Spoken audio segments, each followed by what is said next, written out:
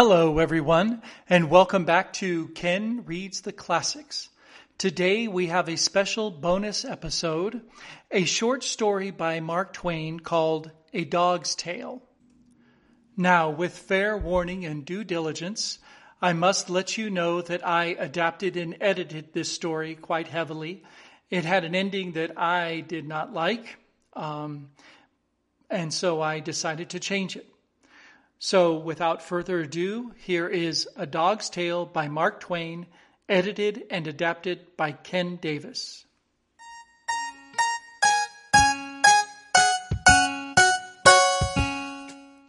Chapter 1. My father was a St. Bernard, my mother was a collie, but I am a Presbyterian. This is what my mother told me. I do not know these nice distinctions myself. To me, they are only fine, large words, meaning nothing. My mother had a fondness for such. She liked to say them and see other dogs look surprised and envious, as wondering how she got so much education. Indeed, it was not real education. It was only show.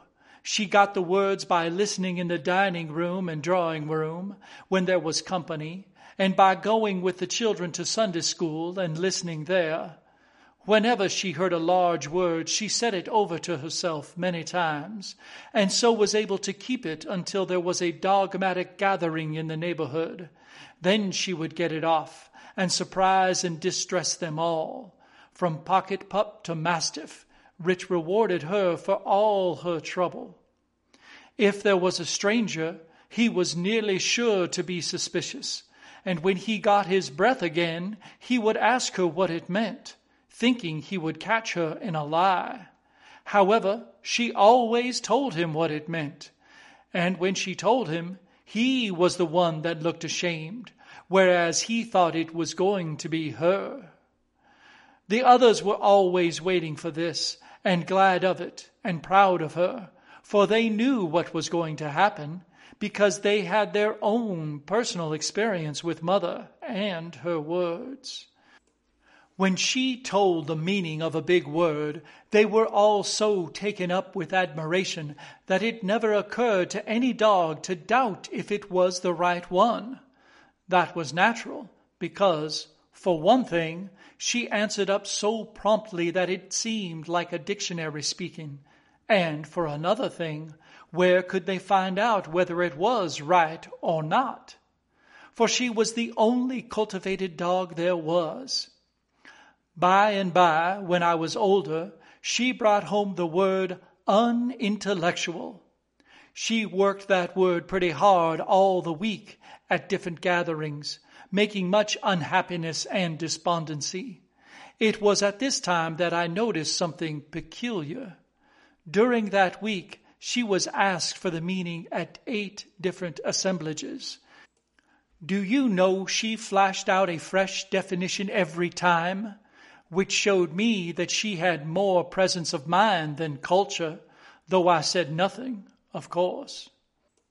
She had one word which she always kept on hand and ready, like a life preserver, a kind of emergency word to strap on when she was likely to get washed overboard in a sudden way. That was the word synonymous.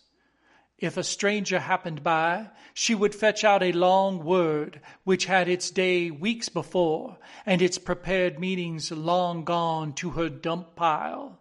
It knocked him groggy for a couple of minutes, of course. Then he would come to. By that time, however, she would be way downwind on another tack and not expecting anything. So when he'd hail and ask her to cash in, I, the only dog on the inside of her game, could see her canvas flicker a moment, but only just a moment. Then it would belly out, taut and full, and she would say, as calm as a summer's day, it's synonymous with supererogation, or some godless long reptile of a word like that, and go placidly about and skim away on the next tack, perfectly comfortable, you know, and leave that stranger looking profane and embarrassed, and the initiated slatting the floor with their tails in unison, and their faces transfigured with holy joy. And it was the same with phrases. She would drag home a whole phrase if it had a grand sound, and play it 6 nights and 2 matinees, and explain it a new way every time, which she had to, for all she cared for was the phrase. She wasn't interested in what it meant, and knew those dogs hadn't wit enough to catch her anyway. Yes, she was a daisy.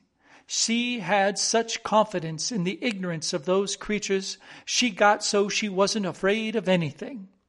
She even brought anecdotes that she heard the family and the dinner guests laugh and shout over. As a rule, she got the nub of one chestnut hitched onto another chestnut, where, of course, it didn't fit and hadn't any point. When she delivered the nub, she fell over and rolled on the floor and laughed and barked in the most insane way, while I could see that she was wondering to herself why it didn't seem as funny as it did when she first heard it. But no harm was done. The others rolled and barked too, privately ashamed of themselves for not seeing the point, and never suspecting that the fault was not with them.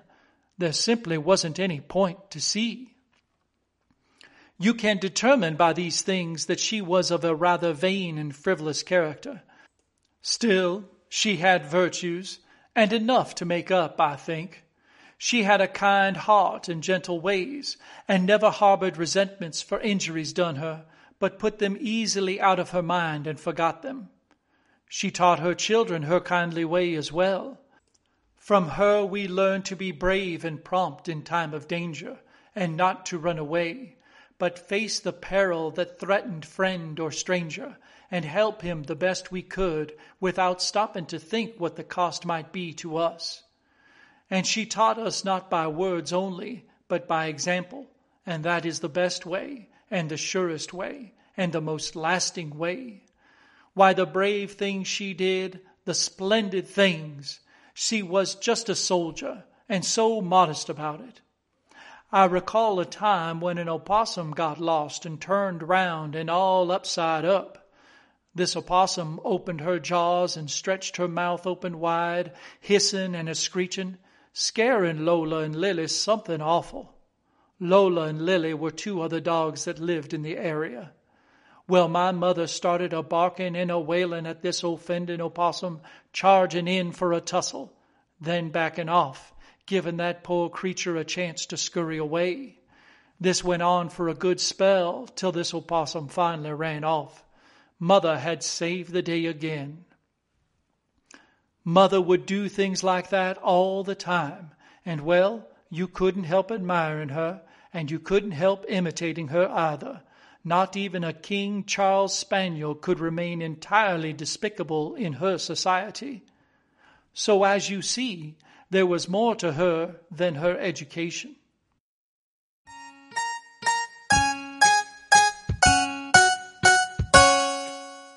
Chapter 2. By and by time passed, and at last I was well grown, and sadly I was sold. I would be taken away, never to see her again. This broke my poor mother's heart, mine too, if truth be told. We cried, but she comforted me as well as she could. She said we were sent into this world for a wise and good purpose, and must do our duties without repining, take our life as we might find it, live it for the best good of others, and never mind about the results. They were not our affair. She said men who did like this would have a noble and beautiful reward by and by in another world, and although we animals would not go there, to do well and right without reward would give to our brief lives a worthiness and dignity which in itself would be a reward. She had gathered these things from time to time when she went to the Sunday school with the children, and had laid them up in her memory more carefully than she had done with those other words and phrases. She studied them deeply, for her good and ours. One may see by this that she had a wise and thoughtful head, for all there was so much lightness and vanity in it. So we said our farewells, and looked our last upon each other through our tears. The last thing she said, keeping it for the last to make me remember it the better, I think. The last thing she said was, "In memory of me, when there is a time of danger to another, do not think of yourself. Think of your mother, and do as she would do." Do you think I could forget that? No.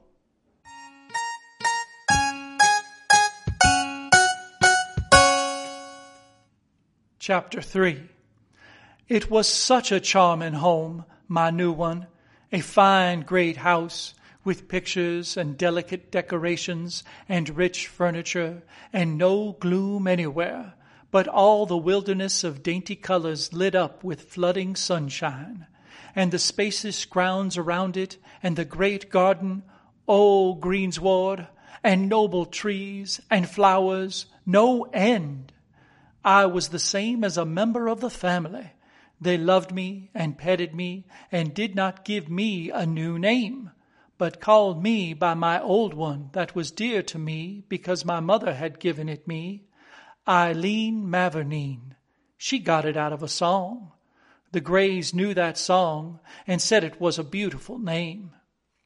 Mrs. Gray was 30, and so sweet and so lovely you cannot imagine it.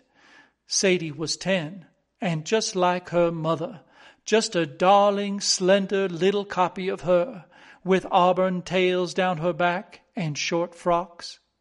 The baby was a year old, and plump and dimpled and fond of me, and never could get enough of hauling on my tail and hugging me and laughing out its innocent happiness. Mr. Gray was 38, and tall and slender and handsome, a little bald in the front, alert, quick in his movements, businesslike, prompt, decided, unsentimental, and with that kind of trim, chiseled face that just seems to glint and sparkle with frosty intellectuality. He was a renowned scientist. I do not know what the word means, but my mother would know how to use it and get effects. She would know how to depress a rat terrier with it and make a lapdog look sorry he came. But that is not the best one. The best one was laboratory. My mother could organize a trust on that one that would skin the tax collars off the whole herd. The laboratory was not a book, nor a picture, nor a place to wash your hands in, as the college president's dog said. No, that is the lavatory. The laboratory is quite different and is filled with jars and bottles and electrics and wires and strange machines. Every week, other scientists came there and sat in the place and used the machines and discussed and made what they called experiments and discoveries. I often went along, too, and stood around and listened and tried to learn, for the sake of my mother and in loving memory of her, although it was a pain to me, as realizing what she was losing out of her life and I gaining nothing at all. For try as I might, I was never able to make anything out of it at all. Other times I lay on the floor in the mistress's workroom and slept, she gently using me for a footstool, knowing the caresses pleased me. Other times I spent an hour in the nursery and got well tussled and made happy. Other times I watched by the crib there when the baby was asleep and the nurse out for a few minutes on the baby's affairs. Other times I romped and raced through the grounds in the garden with Sadie till we were tired out, then slumbered on the grass in the shade of a tree while she read a book. Other times I went visiting among the neighbor dogs, for there were some most pleasant ones not far away, and one very handsome and courteous and graceful one, a curly-haired Irish setter by the name of Robin Adair, who was a Presbyterian like me, and belonged to the Scotch minister. The servants in our house were all kind to me and were fond of me, and so, as you see, mine was a pleasant life. There could not be a happier dog that I was, nor a gratefuller one. I will say this for myself, for it is only the truth. I tried in all ways to do well and right, and honor my mother's memory and her teachings, and earn the happiness that had come to me as best I could. By and by came my little puppy, and then my cup was full. My happiness was perfect. He was the dearest little waddling thing, and so smooth and soft and velvety, and had such cunning little awkward paws, and such affectionate eyes, and such a sweet and innocent face. His hair was red and curly and long. It made me so proud to see how the children and their mother adored it, and fondled it, and exclaimed over every little wonderful thing it did. The other mothers came with their puppies too. There were quite a few puppies with long, red, and curly hair as well, but not all. They would all tell stories, some of bravery, others of hunting. For my part, I had no such stories to tell. The children were well behaved, and nothing truly exciting happened at the house. Nor was I a hunting dog. I had no affinity nor talent to chase other creatures around and about. I felt disappointed and left out. Putting all that aside, it did seem to me that my life was just too lovely.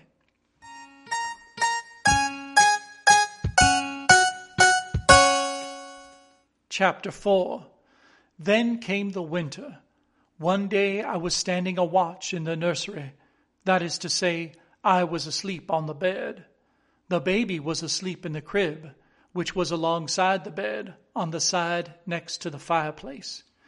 It was the kind of crib that has a lofty tent over it made of gauzy stuff that you can see through. The nurse was out, and we two sleepers were alone. A spark shot out from the wood fire, and it lit on the slope of the tent. I suppose a quiet interval followed. Then a scream from the baby awoke me, and there was that tent flaming up towards the ceiling. Before I could think, I sprang to the floor in my fright, and in a second was halfway to the door. But in the next half-second, my mother's farewell was sounding in my ears, and I was back on the bed again. I reached my head through the flames and dragged the baby out by the waistband and tugged it along, and we fell to the floor together in a cloud of smoke. I snatched a new hold and dragged the screaming little creature along and out the door and around the bend of the hall, and was still tugging away, all excited and happy and proud, when the master's voice shouted, "Be gone, you cursed beast!" I jumped to save myself. Then the nurse's voice rang wildly out, "The nursery's on fire!" and the master rushed away in that direction. The master's shout hurt me to my core. The pain in my heart was cruel, but no matter. I must not lose any time. He might come back at any moment. So I ran to the other end of the hall, to where I heard them say there was a dark little stairway leading up into a garret where old boxes and such things were kept, and people rarely went there. I managed to climb up there. Then I searched my way through the dark among the piles of things and hid in the secretest place I could find. It was foolish to be afraid there, yet still I was, so afraid that I held in and hardly even whimpered, though it would have been such a comfort to whimper, because that eases the pain, you know. But I could lick my paws, and that did some good. For half an hour there was a commotion downstairs, and shoutings and rushing footsteps, and then there was quiet again. Quiet for some minutes, and that was grateful to my spirit, for then my fears began to go down, and fears are worse than pains, oh, much worse. Then came a sound that froze me. They were calling me by my name, hunting for me. It was muffled by distance, but that could not take the terror out of it, and it was the most dreadful sound to me that I had ever heard. It went all about, everywhere, down there, along the halls, through all the rooms, in both stories, and in the basement and the cellar, then outside, and farther away, then back, nearer and nearer to me, and all about the house again, and I thought it would never, never stop. But at last it did, hours and hours after the vague twilight of the garret had long ago been blotted out by black darkness. Then in that blessed stillness my terrors fell little by little away, and I was at peace and slept. It was a good rest I had, but I woke before the twilight had come again. I was feeling fairly comfortable, and I could think out a plan now. I made a very good one, which was to creep down, all the way down the back stairs, and hide behind the cellar door, and slip out and escape when the iceman came at dawn, while he was inside filling the refrigerator. Then I would hide all day and start on my journey when night came. My journey to, well, anywhere where they would not know me and betray me to the master. I was feeling almost cheerful now. Then suddenly I thought, why, what would life be without my puppy? That was despair. There was no plan for me. I saw that. I must stay where I was, stay and wait and take what might come. It was not my affair. That was what life is. My mother had said it. Then, well, the calling began again. All my sorrows came back. I said to myself, the master will never forgive. I did not know what I had done to make him so bitter and so unforgiving, yet I judged it was something a dog could not understand, but which was clear to a man and dreadful. They called and called, days and nights, it seemed to me, so long that the hunger and thirst near drove me mad, and I recognized that I was getting very weak. When you are this way, you sleep a great deal, and I did. Once I woke in an awful fright. It seemed to me that the calling was right there in the garret, and so it was. It was Sadie's voice, and she was crying. My name was falling from her lips, all broken. Poor thing. And I could not believe my ears for the joy of it when I heard her say, "Come back to us. Oh, come back to us and forgive. It is all so sad without our—" I broke in with such a grateful little yelp, and the next moment Sadie was plunging and stumbling through the darkness and the lumber and shouting for the family to hear, "She's found! She's found!"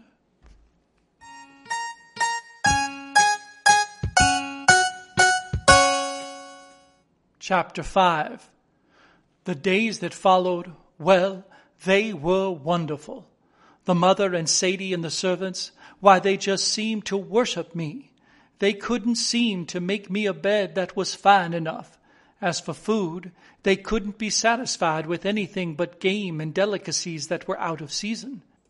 And every day the friends and neighbors flocked in to hear about my heroism. That was the name they called it by, and it means agriculture. I remember my mother pulling it on a kennel once and explaining it in that way, but didn't say what agriculture was, except that it was synonymous with intramural incandescence. Why, a dozen times a day Mrs. Gray and Sadie would tell the tale to newcomers and say I risked my life to save the babies, and both of us had burns to prove it. And then the company would pass me round and pet me and exclaim about me, and you could see the pride in the eyes of Sadie and her mother. And this was not all the glory, no.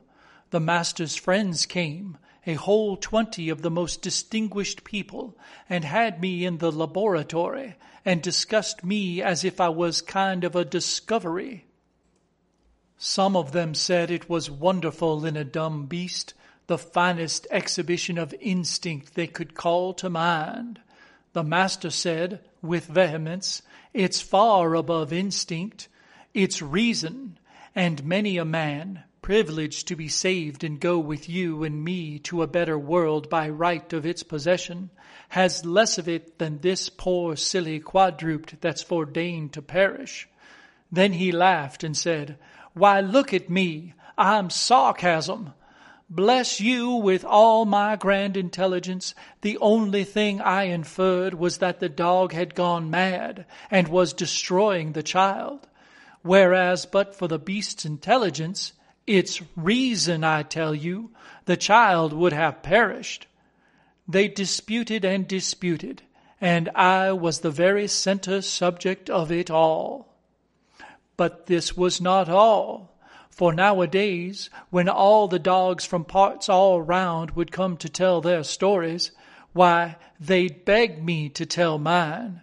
So I did, with relish. For I often worked in big words to add gravitas to the tale.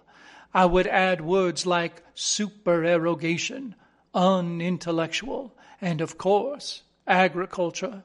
I was a hero after all. I explained how attentive I could be even while sleeping. Why, a Presbyterian like myself could practically sleep with both my eyes open and seeing all as if I was wide awake.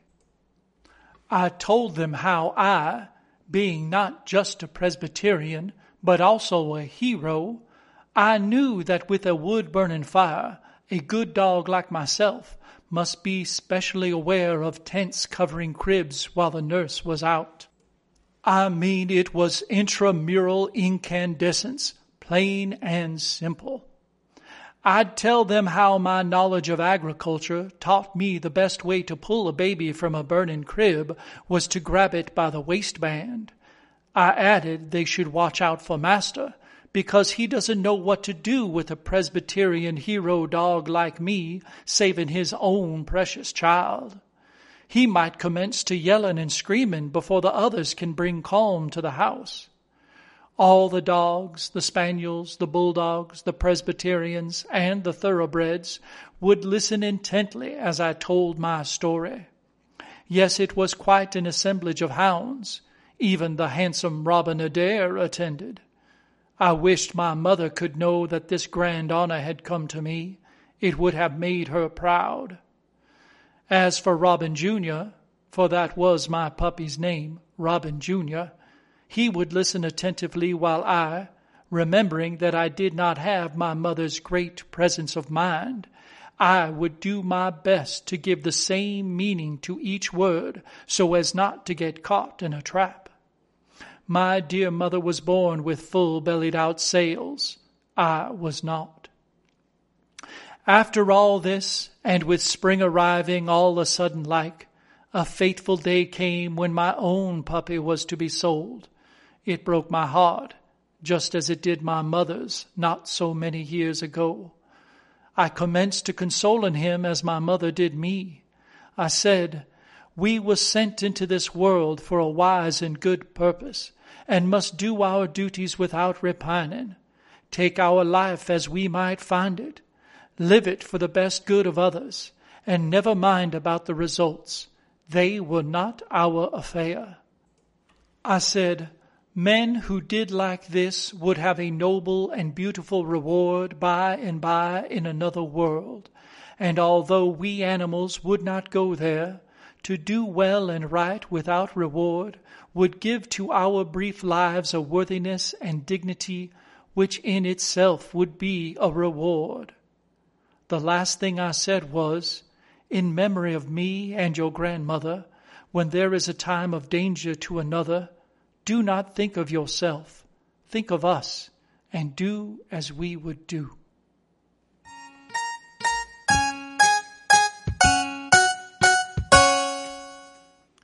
That was A Dog's Tale by Mark Twain, edited and adapted by Ken Davis. I certainly hope you enjoyed it, and please leave a review. Reviews are how others find these podcasts. It also gives me some feedback on how I can improve. Thank you so much, and we'll see you next time on Ken Reads the Classics.